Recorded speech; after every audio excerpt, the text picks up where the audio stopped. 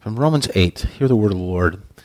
There's therefore now no condemnation for those who are in Christ Jesus. The law of the Spirit of life in Christ Jesus has set us free from sin and death. By sinning, for God has done what the law, weakened by the flesh, could not do. By sending his own Son in the likeness of sinful flesh and for sin, he condemned sin in the flesh, in order that the righteous requirement of the law might be fulfilled in us who walk not according to the flesh, but according to the Spirit. For those who live according to the flesh set their minds on the things of the flesh, but those who live according to the Spirit set their minds on the things of the Spirit. For to set the mind on the flesh is death, but to set the mind on the Spirit is life and peace. For the mind that is set on the flesh is hostile to God, for it does not submit to God's law. Indeed, it cannot. Those who are in the flesh cannot please God. You, however, are not in the flesh, but in the Spirit, if in fact, or since in fact, the Spirit of God dwells in you. Anyone who does not have the Spirit of Christ does not belong to him. But if Christ is in you, although the body is dead because of sin, the Spirit is life because of righteousness. If the Spirit of him who raised Jesus from the dead dwells in you, he who raised Christ Jesus from the dead will also give life to your mortal bodies through his Spirit who dwells in you. So then, brothers, we are debtors, not to the flesh, to live according to the flesh. For if you live according to the flesh, you will die. But if by the Spirit you put to death the deeds of the body, you will live. Father, bless this reading and bless this message. May it be your word. Amen. Amen. On Easter Sunday, a couple of weeks ago, I shared a story from Arthur Gordon, and I've used him several times in the past. He has a great little book called A Touch of Wonder. It was written many years ago, but it's a great little book where he talks about the little things in his life, little things that he experiences, and how that has really changed him. He's just kind of willing to listen and kind of see and hear God's voice. Really, just seeing the God in different things. Anyway, he has this section called the Gift of Faith, and in that section called the Gift of Faith, he opens with these words. This is what he writes. He says, I remember a cold December afternoon years ago when I was in my early 20s. A friend and I were winding up a day of duck hunting. We were picking up the decoys, and when a flight of Canadian geese came by. You can kind of see the picture there, right?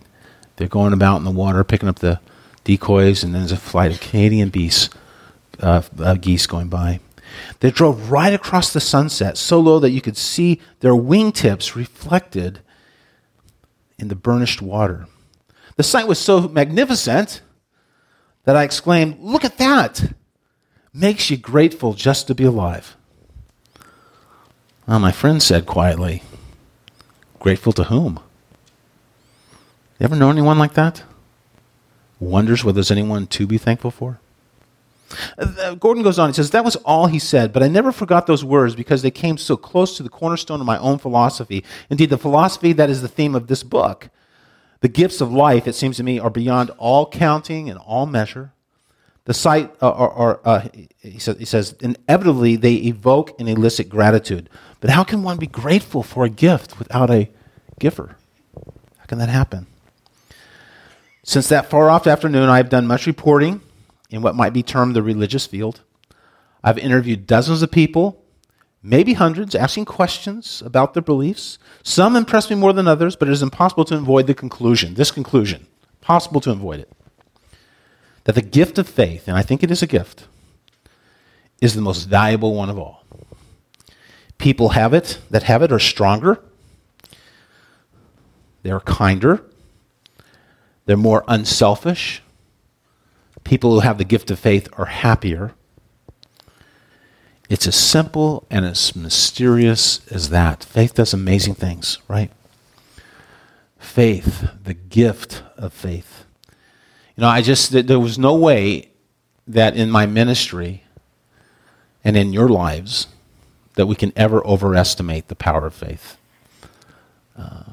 There's just nothing I could do to say more than it should be. It is really an extraordinary thing given to the church, given to Christians. And we have to be honest about this.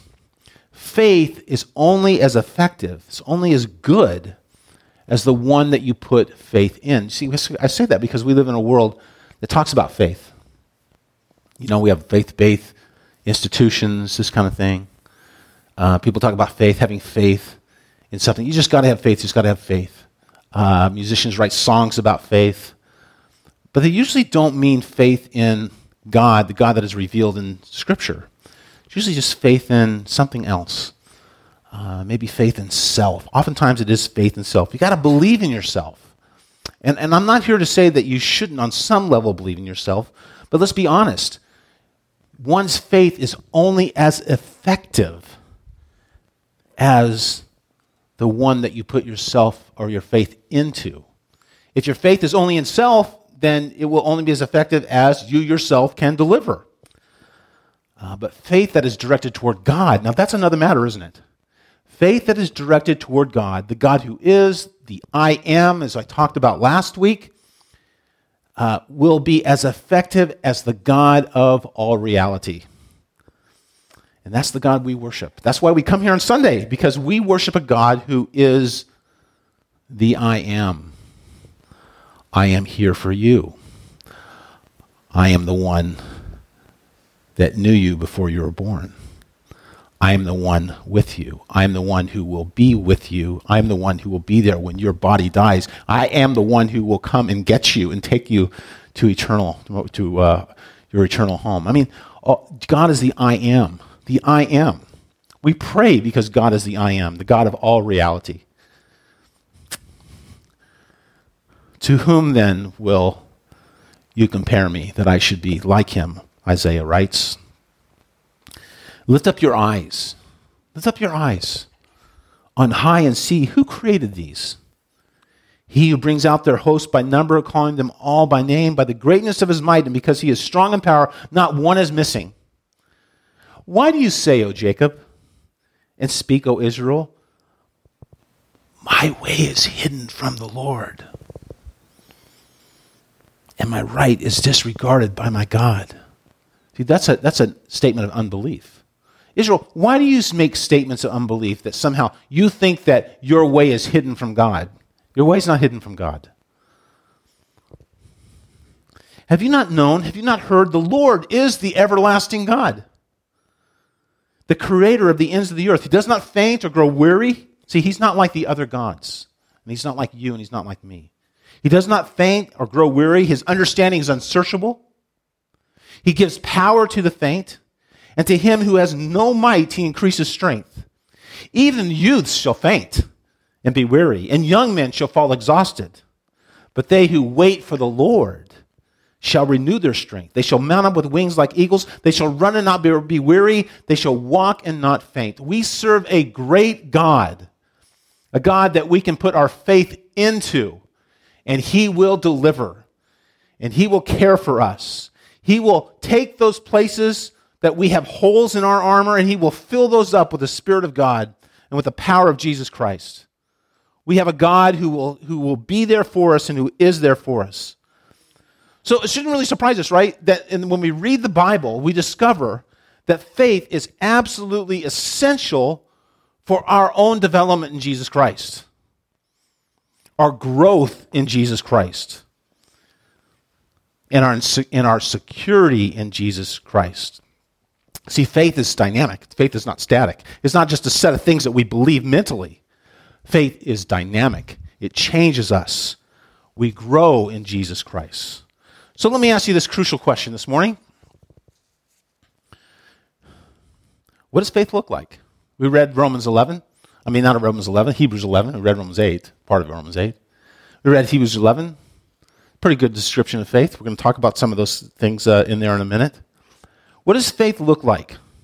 One of the reasons why the Old Testament is so wonderful and so powerful, at least in my life, and I hope in your life, is because it demonstrates again and again the power of faith. It demonstrates what faith looks like. That's what it does. So many stories. And sometimes I think, wouldn't it be great if we could all just come to church one day maybe bring our sleeping bags, right? And we go through someone's over there shaking their head. No. We could put showers in here in the church, right? We could put showers in, so that we could stay multiple days, right? And so we wouldn't smell so bad, right? And bring a toothbrush and all that kind of things. Wouldn't it be great if we could do that and just kind of camp out for multiple days and we could read through the entire Old Testament, 39 books. Wouldn't that be great? And not only read through it, but we can make comments along the way. You know what would happen? Of course, we're not going to do that. There probably would be probably the only one here would be me, but no, that's not true, is it? That's not true. Susan would be here, absolutely. She would be here the whole time. I love you, Susan. Okay? But it would, if we did that kind of thing, our faith would grow immensely because our minds would begin to think biblically. We would incorporate this. I think, one of the problems that we have in the church throughout this country, can't speak for other countries so much, but throughout this country, is that we don't read the Word of God. And we don't read the Scriptures in worship. We're too busy. Some of our churches, particularly in our really large churches, like in Houston, for example, visiting my friend's church in Houston not too long ago, and it's a great church and great people and so forth. It's just they have so many people coming in those doors, thousands of people, right? They got to be done in 55 minutes, right? By this time you sing a few songs and you hear the word preached, there's no time left for reading the Bible, right? That's an issue, an issue for churches. They have to get the Word of God to them other ways, read the Word of God. But remember the early church. The early church, when they received a letter, what did they do? It was read to them, the whole thing. Just imagine receiving the letter from Paul that we call the book of Romans, or the letter to the Romans. 16 chapters, and they would read it in front of the entire congregation. They would all read, and it would be like a gift. They didn't have things like, television, social media, whatever entertains us. We live such a video-driven culture. But they would come, and they would listen to the Word of God being read, the whole thing that they received. And you can just imagine the sense of joy that they would have and the hours and the days they would meet afterward talking about what they received and how it would transform them and they would begin to think like Jesus Christ, you see? And we're so far away from that. It's very difficult. That's why the discipleship ministries in the church are so important, by the way. That's why we have things like Sunday school and Thursday night classes and Wednesday night prayer and Monday morning women's group. And Friday morning men's group and Monday night men's group, all these things that we do, they're there to get us not only connected to one another, which is very important, but also to receive the Word of God. You see? Oh boy. Okay, so let's talk a little bit about faith in the Old Testament. Just a little bit. I don't have much time to do much of that, but Abraham is known as the man of faith. I haven't even been using these. I've been so excited. I haven't even been using these slides I made. You're probably thinking I didn't make slides. I made all these slides and I just missed it. See, look at this. See, what I just did this. Wait a minute. See, I had that big thing. What does faith look like? I'm just going off talking. I'm so excited I missed the slide. Oh, well. Anyway, what does faith look like? Abraham is known as the man of faith. And this just quickly here, we'll just take a look at what the word says about Abraham when he's called. Now, the Lord said to Abram, and by the way, the name Abram is later changed to Abraham in the story because it's intentional. It's intentional, but it has to do with the significance of the name. But now the Lord said to Abram, "Go from your country and your kindred and your father's house to the land that I will show you." It'd be like me showing up and saying, "Look, you got to leave Kalama and go to would be a really tough place to go to, Someone's at Longview? Yeah, go to Longview. Get up and go to Longview. No, don't do that to me, Lord. I got something to show you. Go to Longview. Okay, well, anyway. It's that he didn't even know he didn't really even know where he's going. The land that I will show you. And I will make of you a great nation. I will bless you and make your name great so that you will be a blessing. I will bless those who bless you. In him who dishonors you, I will curse. And in you, all the families of the earth shall be blessed. So he's essentially saying this, Abraham, are you going to give this a try? Are you going to trust me? If you trust me, look what's going to happen to the world. If you don't trust me, well, we don't really know what's going to happen, right? I had a professor at Asbury Seminary who always likes to say to this, that he wonders how many people God gave this opportunity to before he came to Abraham. That's a good question. We don't really know. But it's a possibility. The point is that God called Abraham, or Abram in this particular point in the story, and through him, he's going to change the world. But Abraham had to pay a price for trusting God, right? He had to leave his country. He had to leave his kindred, his father's house. But he was promised this incredible reward, right? And if Abraham in the Old Testament is the model of faith, then we need to consider his example in our own lives, for instructional purposes. The price he had to pay and the reward that was coming to him, you see. Now, we're going to spend a little time in some stories here with that comes from Hebrews chapter 11.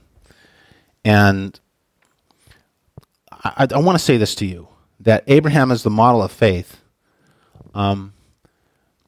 Faith has always been the glue that has united God's people to himself, right? And that includes the time before Abraham. Although Abraham's the great model of faith, the writer of Hebrews shows us there's many other models, right? And we're going to take a look at some of those people, or three of those individuals that are models that the writer of Hebrews gives us. So in chapter 11. So let's take a look at this real quickly. Well, not real quickly. I keep saying that, and it's not necessarily real quickly. Okay, verse 4. By faith, this is pre-Abraham, right? By faith, Abel offered to God a more acceptable sacrifice than Cain, through which he was commended as righteous, God commending him by accepting his gifts. And through his faith, though he died, he still speaks. Isn't that something? He still speaks, because he's a model of faith, right? He's another model of faith. All right. By faith, Enoch was taken up so that he should not see death. And he was not found because God had taken him. Now, before he was taken, he was commended as having pleased God. And without faith, it is impossible to please him. That is, please God, right? For whoever would draw near to God must believe that he exists and rewards those who seek him.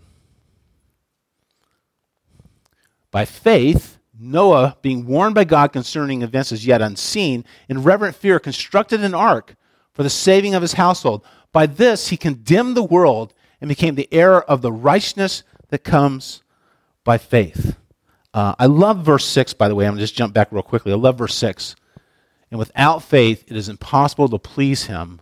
For whoever would draw near to God must believe that he exists and that he rewards those who seek him. Now, when I was in college, I was involved with Navigator Ministry, and they are really into memorizing Scripture. This is a great verse that's in the topical memory system that the Navigators have. You got to know this verse. Without faith, it is impossible to please God. For whoever would draw near to God must believe that he exists. Right? It's basic. Believe that he exists, and rewards those who seek him. Great memory verse. I'd love for you to put that one to memory. Okay, so let's talk about these three people in a little more detail. First, we have Abel. All right. By faith, Abel offered to God a more acceptable sacrifice than Cain, through which he was commended as righteous, God commending him by accepting his gifts, and through his faith, though he died, he still speaks. Now, the first thing I just want you to notice here is that Abel's faith caused him to act. I mean, right from the very beginning here in Hebrews 11, we see that faith causes action. We have too many people in the world, too many people in the church even, that think of faith as being an intellectual assent. Well, I believe these things. I believe that God created the world. I believe that God created me. But it doesn't change their lives. Right? Isn't that a huge problem? We have all these people in the world, many of them coming to church, and they believe these things up here, but it hasn't changed their lives. Notice that faith always causes action. By faith, Abel offered up to God, or offered to God a more acceptable sacrifice than Cain. Now, we don't really know, not specifically, we have some guesses. We don't really know why Abel's sacrifice is more acceptable than Cain's, okay? But there are some clues. And I want to take a look at back at Genesis 4, and maybe we can think about, why was Abel's sacrifice? Because everyone always asks that. Pastor, tell me, why is Abel's sacrifice more acceptable than Cain's? People ask, I have had that question many times in ministry, and people have probably asked you that. Genesis 4, now Abel was a keeper of sheep, and Cain a worker of the ground. In the course of time, Cain brought to the Lord an offering of the fruit of the ground. And Abel also brought of the firstborn of his flock and of their fat portions. So what is the clue, or what are the clues that we have here, that why Abel's offering was acceptable to God? Well, we know it was brought in faith, right? Isn't what the writer of Hebrews is telling us, that it's faith, whereas Cain apparently didn't have the same kind of faith. Look at what Cain brought. He brought an offering from the ground, but notice it doesn't say anything like special about it. It's not like the first. It doesn't say that it was the first of the fruit of the ground. Nothing like that, right? I mean, this is my suspicion. Okay, and there's been lots of theories about this, but this is my suspicion, is that Cain thought, well, I'm going to hold some back. I'm not going to give God my best. I'm going to give him something that he'll be happy with, but maybe it's not my very best thing, okay? It's like, I'm in the gardening, right, a little bit. I'm not very good at it, but I'm into it a little bit. Say I grow this great tomato plant. And I got this one tomato plant that's fantastic, and I have this one tomato, unbelievable, like it's beautiful. You just know, you look at it, your mouth starts to water. And I'm thinking to myself, well, I'm not going to give that to God. And I'm certainly not going to give that to any of my friends. That's for me, right? Right? I have the suspicion that Cain may have been doing this kind of thing, might have had that kind of attitude. Don't really know. But suspicion that that's the truth. But notice what it says about Abel. Abel brings the firstborn of his flock. And we know that the firstborn, when you read through the Old Testament, we know the firstborn is the special one, right, of God. That's the one that belongs to God, the firstborn of his flock. And of their fat portions. And also in the Old Testament, we know that the fat portions are considered to be the best. So what we're being told here is Abel's giving the best that he has because he believes in God. He believes God will respond favorably. And God does, of course. You see? Okay, so that's, there's some real distinctions, but the first thing that you notice here about faith is that faith always causes action. Isn't that right? Isn't that right? Faith always causes action. That's exactly right. Okay. So let's take the second one here. Enoch. By faith, Enoch was taken up so that he should not see death. And he was not found because God had taken him. Wouldn't you like to be that guy? Wouldn't you like to be Enoch? Anyway, now before he was taken, he was commended as having pleased God. So big question, right? What in the world was going on? People always ask this question, And actually, the Hebrews wrote, I'm not sure if you're familiar with First Enoch and Second Enoch and so forth, but there's that literature's out there, right? This guy was a very special person. He did not die. He pleased God to such a degree that God took him. Well, what does it mean to please God? Well, we know that in verse 6 he's going to tell us that it takes faith, right? Without faith, it's impossible to please God, right? So if you're thinking that you're pleasing God by, I don't know, you name it, I don't know, helping your neighbor or whatever. I mean, if it's not somehow tied to faith, it's not pleasing God, right? But faith is absolutely essential here. What do you think Enoch did? I think I have an idea what Enoch really did. He spent time with God. I mean, come on. He's just one of these persons who just loved God, right? You know that he did. You know that he just spent time with him. He wanted to be with him. Believing in God, of course, he acted on it by spending time with God. And the more time that he spent with God, the guys, what was going on, right? God was saying to his angels, well, almost certainly, right? Hey, take a look at Enoch. Look at this guy. He wants to go on a walk with me today. He won't leave me alone. He keeps calling my name. He wants to be with me all the time. And so God says, hey, I'm going to take you. I'm going to give you what you really want. Really want, see? He pleased God because he was spending time with him, almost certainly. And so faith, again, produces action. All right, so let's look at let's look at this next one here, Noah. All right, what's the deal with Noah? Well, by faith, Noah, being warned by God concerning events as yet unseen, in reverent fear, constructed an ark. Faith results in action again. He constructed an ark for the saving of his household.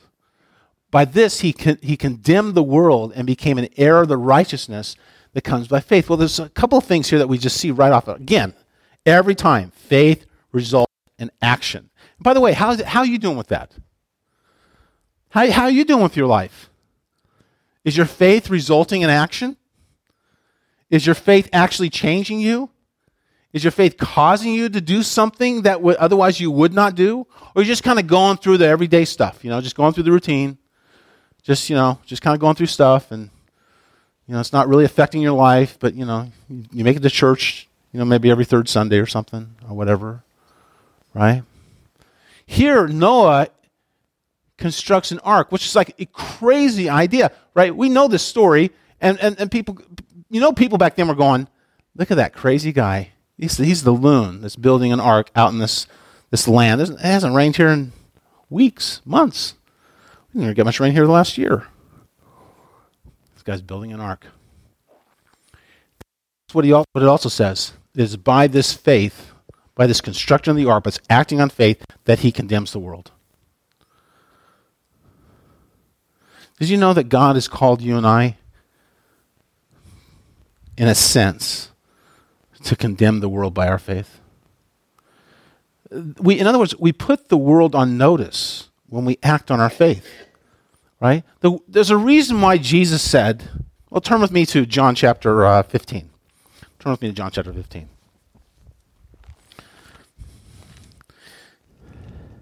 I have a lot to say today.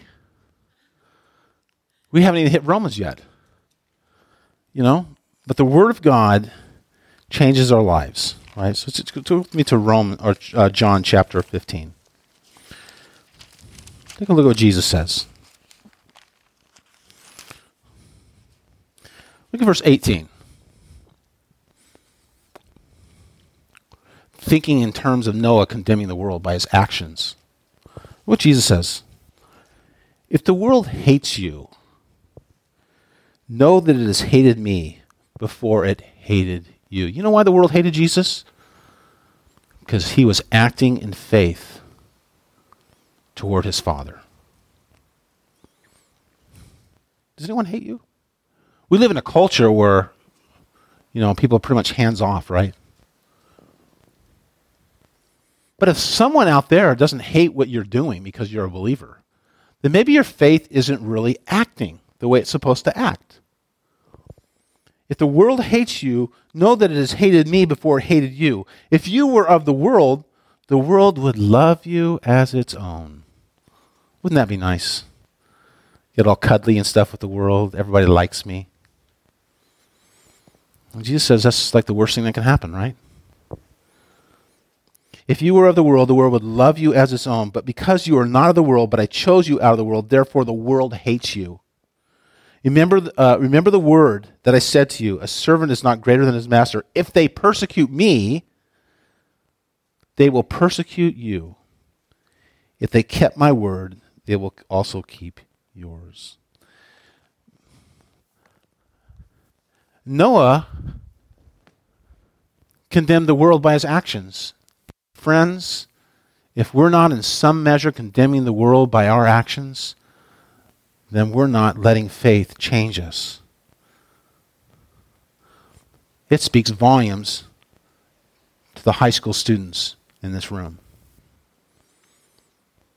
Because so many of us, when we were in high school and in middle school, don't want to be known as a Christian.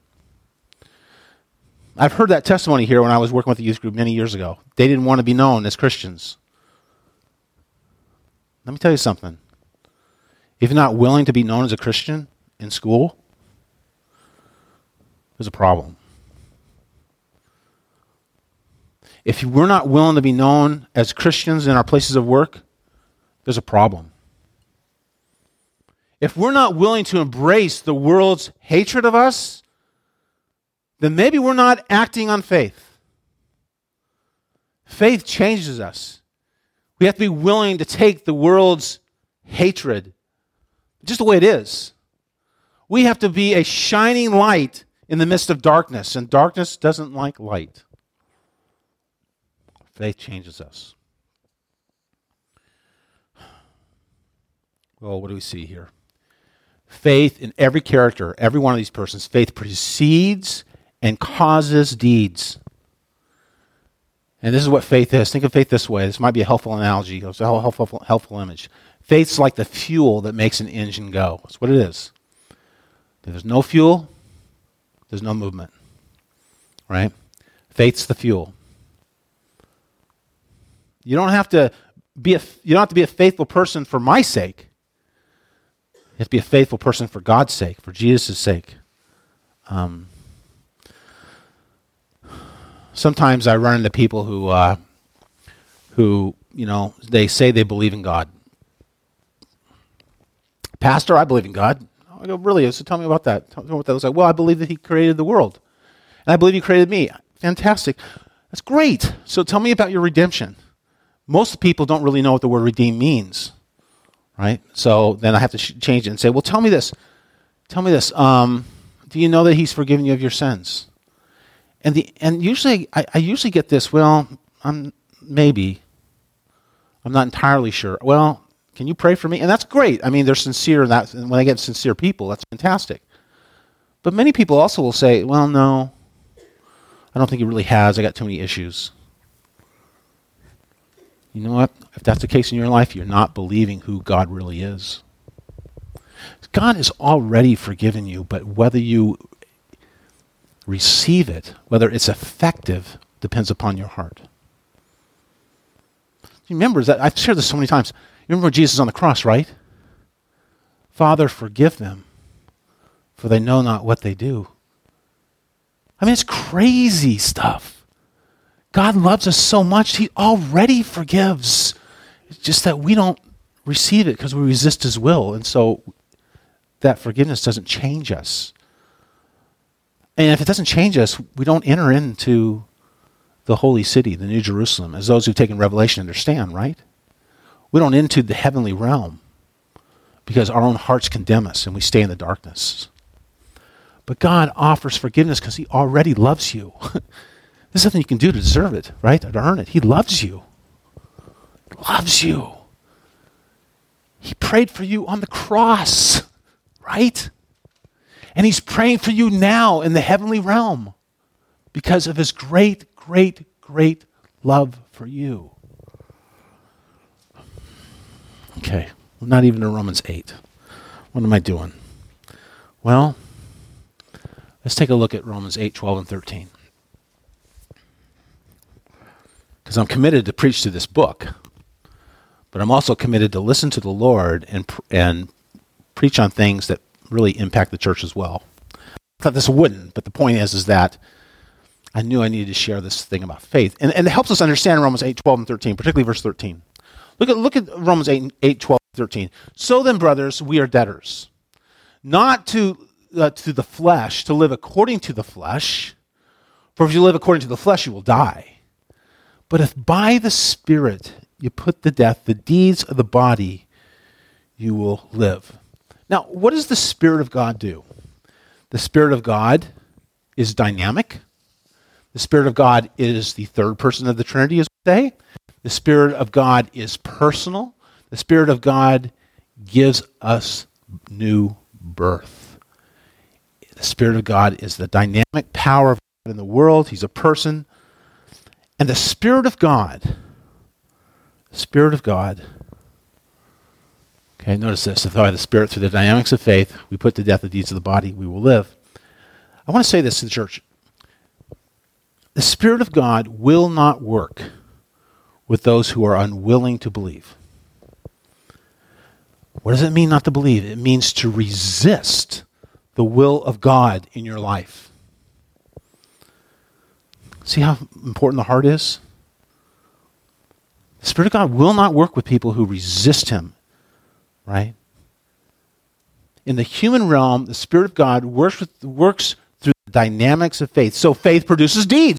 Abel acted, Enoch acted, Noah acted, Abraham acted, and the story goes on and on and on and on and on through the Old Testament as the writer of Hebrews makes it clear in chapter 11. Right? Now, I hope we can take a little more time. Am I exhausting you yet? Okay, are you with me? Am I exhausting you yet? Okay, because I wanted to share this here. Okay, this dynamic thing, just what faith does. I love this story in Luke chapter 5. Right? I love this story. It's one of my favorite stories in the Bible. And many of you are familiar with the story, maybe even all of you. I don't know, most of you are familiar with the story, but it's just this great story. It's this great story of faith and the dynamic of faith, right? Luke 5, starting with verse 17, it's a story of the paralytic. This is fantastic. On one of those days, as he was teaching, Pharisees and teachers of the law were sitting there. Think like that? They were sitting there. They were judging, right? They're static. No movement here. They were sitting there, who had come from every village of Galilee and Judea and from Jerusalem.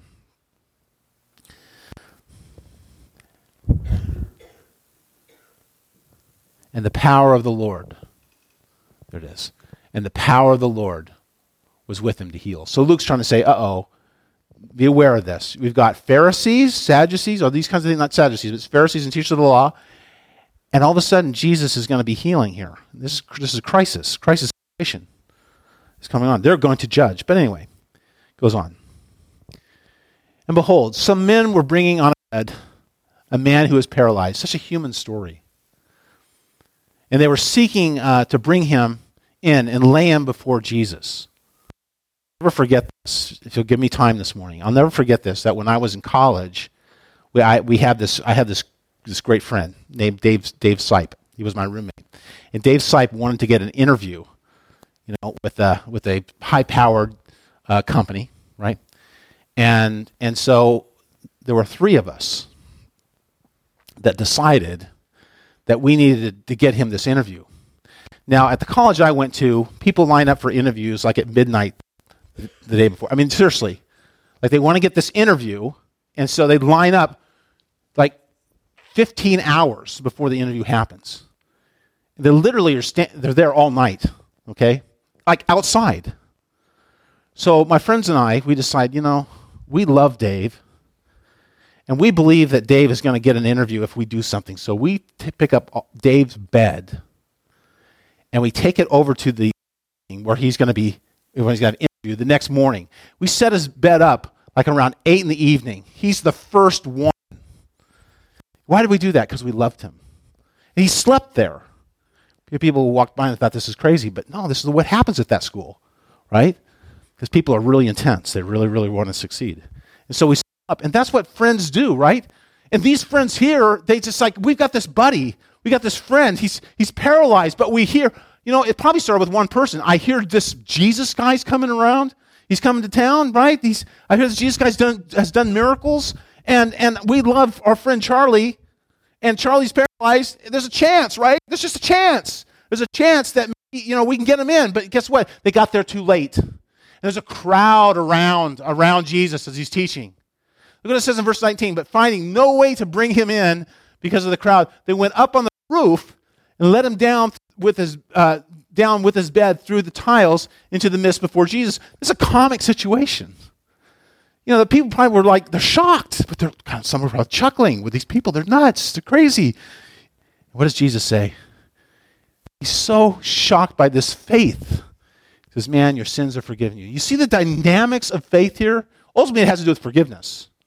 As we believe God forgives us, but it takes dynamic action. And the amazing thing here is that it's so contagious and so dynamic that Jesus sees the faith of the friends. We don't know about the guy who's actually in the bed, right? But he sees the faith of the friends. He's like I'm going big on this one. Your sins are forgiven. To which the Pharisees and so forth are going to judge Jesus, but nevertheless, right? Faith is dynamic. Faith is personal. Faith gives action. What are you doing? What are you doing? What am I doing? How does our life look? The incredible power of faith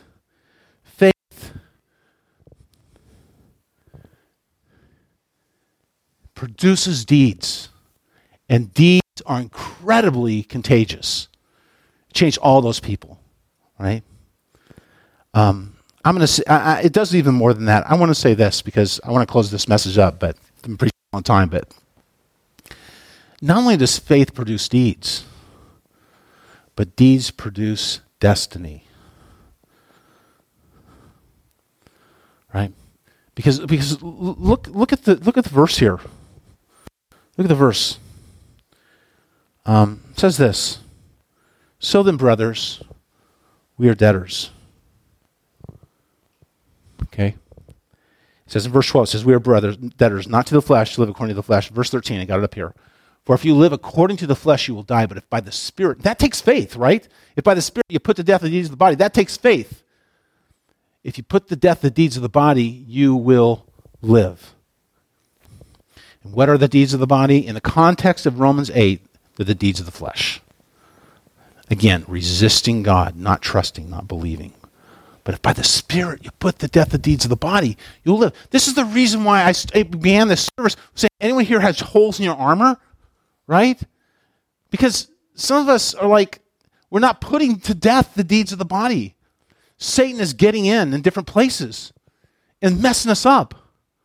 But with the power of the Holy Spirit and our trusting the Holy Spirit, trusting the love of God, these things can be filled in. And I just want you to know that I am praying for this church continually in this particular area. We all need it. All of us. Because we're all subject to temptation. And if we're going to accomplish our mission here on this earth, we need to pray that God would help us do that. And it's not going to happen unless we put to death the deeds of the body. All right? Okay? So that's the word today. That's where be a person of faith. Pray that God will help you. And he will. Let's pray. Father in heaven, we thank you that you've given us all these Old Testament examples, what it means to believe in you. And we see this incredible truth that faith always results in a change of life. It results in a change of behavior. It results in a change of thinking. Faith changes us. But Lord, we can't do it on our own, but we've been given this incredible gift as the church that not only do we believe, but we have the power of the Holy Spirit to put to death the deeds of the body, the deeds of the flesh, and that we can live in the Spirit and have great joy and great life. Lord, I just love these people. And if I love them, wow, I can't even imagine how much you must love them. Would you give them grace upon grace upon grace and fill them up, make them incredible people of faith, mighty in spirit and great in faith. In the name of the Father and the Son and the Holy Spirit I pray. Amen.